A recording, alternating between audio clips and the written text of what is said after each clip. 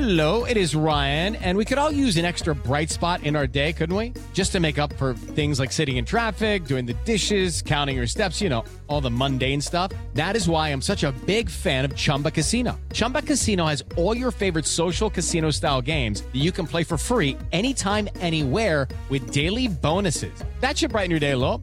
Actually, a lot. So sign up now at ChumbaCasino.com. That's ChumbaCasino.com. No purchase necessary. VGW Group. Void where prohibited by law. See terms and conditions. 18+. Hello, and welcome to another edition of Play Me or Fade Me. And thank you for joining us as always. And that's a winner. Yes, you can make it back-to-back winning days on the podcast. What an interesting football game on Thursday night. I should have listened to Bill. He played the under 42. So he hits the first play of the week on our 10 NFL bets. He also said it would be a field goal fest. And I said, no. Denver's going to score touchdowns. What am I thinking? Denver is not scoring touchdowns. That team is absolutely terrible in the red zone. So disappointed with the QB play last night. Bill also said, skip the game, go to bed early. I should have done the same, but we have a winning day. Let's recap it real quick. We cash on the Broncos minus the 2.5 in the first half. They were up 6-3 at halftime in that thriller. And then we cash on Matt Ryan over the 19.5 completions for the game. That was a little dicey. If Denver was able to run out the clock there at the end of the fourth quarter, we were going to fall just a little bit short. We cash on Pierce over the 33.5 yards receiving. He was definitely Matt Ryan's favorite target on Thursday night, so that one was never in doubt. We unfortunately pushed the Twitter bet with the Broncos. The line moved from 2.5 to 3 by the time the Twitter bet was done. So we push in the first half there. And then our lone loser, we had Hines over 3.5 catches. And I feel like we would have won that since he was only on the field for 3 plays and had 1 catch. But he goes out with a concussion after a minute of football, and we lose the wager. That's how prop bets can go sometimes. So for the day, we make $151.16. And now we move on to the next. So Friday, we're going to have 4 Major League Baseball plays, but we're going to lead off with college football. I'm only going to touch one of the games, and it's a first half bet. We go to the Mountain West Conference. We're going to play San Jose State minus the 3.5 over UNLV at a minus 115. So I need to tip my cap to UNLV. I was wrong about the Runnin' Rebels. This team is much better than I expected. Their lone loss was at Cal by 6. That looks a little better than I thought at the time.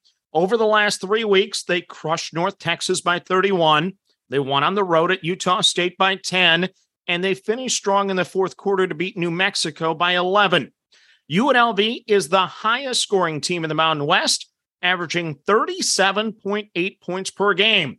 San Jose State, meanwhile, is the second best defense in the Mountain West, giving up only 15.8 points per game. This bet is no longer a fade of UNLV. I just like San Jose State. After hanging within 8 of Auburn on the road, they beat Western Michigan by 28, then had a very impressive win last week in Laramie at Wyoming by 17. With Fresno State struggling, the Spartans appear to be the class of the West in the Mountain West. So I'm going to lay the 3.5 in the first half with San Jose State. I think they'll do some damage in the air. We're on the Spartans once again in the first half, minus the 3.5. Next up, we go to Major League Baseball. It's playoff day. Oh, what a fun day of baseball it's going to be. It starts in Cleveland. And in game 1, I'm trying to acknowledge head versus heart bets, and this one is somewhere in between. I'm not sure. But we're going to play a first 5 under. It is on the Cleveland Guardians under the 1.5 at a minus 135. For Tampa Bay, it's Shane McClanahan getting the call for the Rays. A 2.54 ERA on the year, a 0.93 whip on the season. This would be a no-brainer under based on McClanahan's numbers prior to going on the injured list in late August. His last 3 starts, though, 14 innings, 11 runs allowed. 1 start against the Guardians this year. He lasted only 4 1/3 innings, giving up 5 runs. If that doesn't scare you enough, his last playoff appearance last year was at Boston. He went only 2/3 of an inning, giving up 5 runs. The Guardians, though, hit 20 points lower against lefties this year. Their slugging percentage was 53 points lower against lefties. Watching McClanahan's last start against Houston to end the regular season, he looked good with the exception of control issues in the 3rd inning. He walked a guy, had 2 wild pitches, including one that allowed the 2nd run to score. I expect McClanahan to have a outstanding effort on Friday. So I'm playing the Guardians under the 1.5 in the first 5 at the minus 135. Next up, we go to St. Louis. It's a first 5 over on the Philadelphia Phillies, the road team, over 1.5 at a plus 100. For St. Louis, it is Jose Quintana toeing the rubber for the Cardinals. This will be Quintana's first postseason appearance since 2017 when he was with the Cubbies. Pre-All-Star break, Quintana had a 3.99 ERA with Pittsburgh. Post-All-Star break for the Pirates and the Cardinals, he's been outstanding, a 1.67 ERA and a 1.06 whip. One start against the Phillies this year, 5 2/3 innings, no runs allowed. The Phillies, though, are 18 points better hitting against lefties.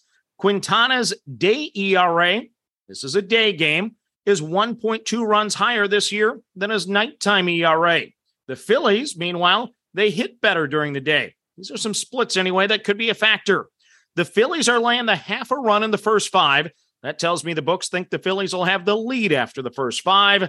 I considered the Cardinals under 1.5 in the first 5 against Wheeler, but I'm going to take the Phillies over the 1.5 in the first 5 at a plus 100. Next up on the card, we head north of the border. It's a first 5 under on the Seattle Mariners, under the 1.5 at a minus 130. For Toronto, it is Alek Manoah going for the Blue Jays in the opener, a 2.24 ERA, a 0.99 whip on the season. Tough not to bet on Manoah after his last 7 starts. A 0.94 ERA, a 0.85 whip. He's given up 1 or fewer runs in 6 of his last 7 starts.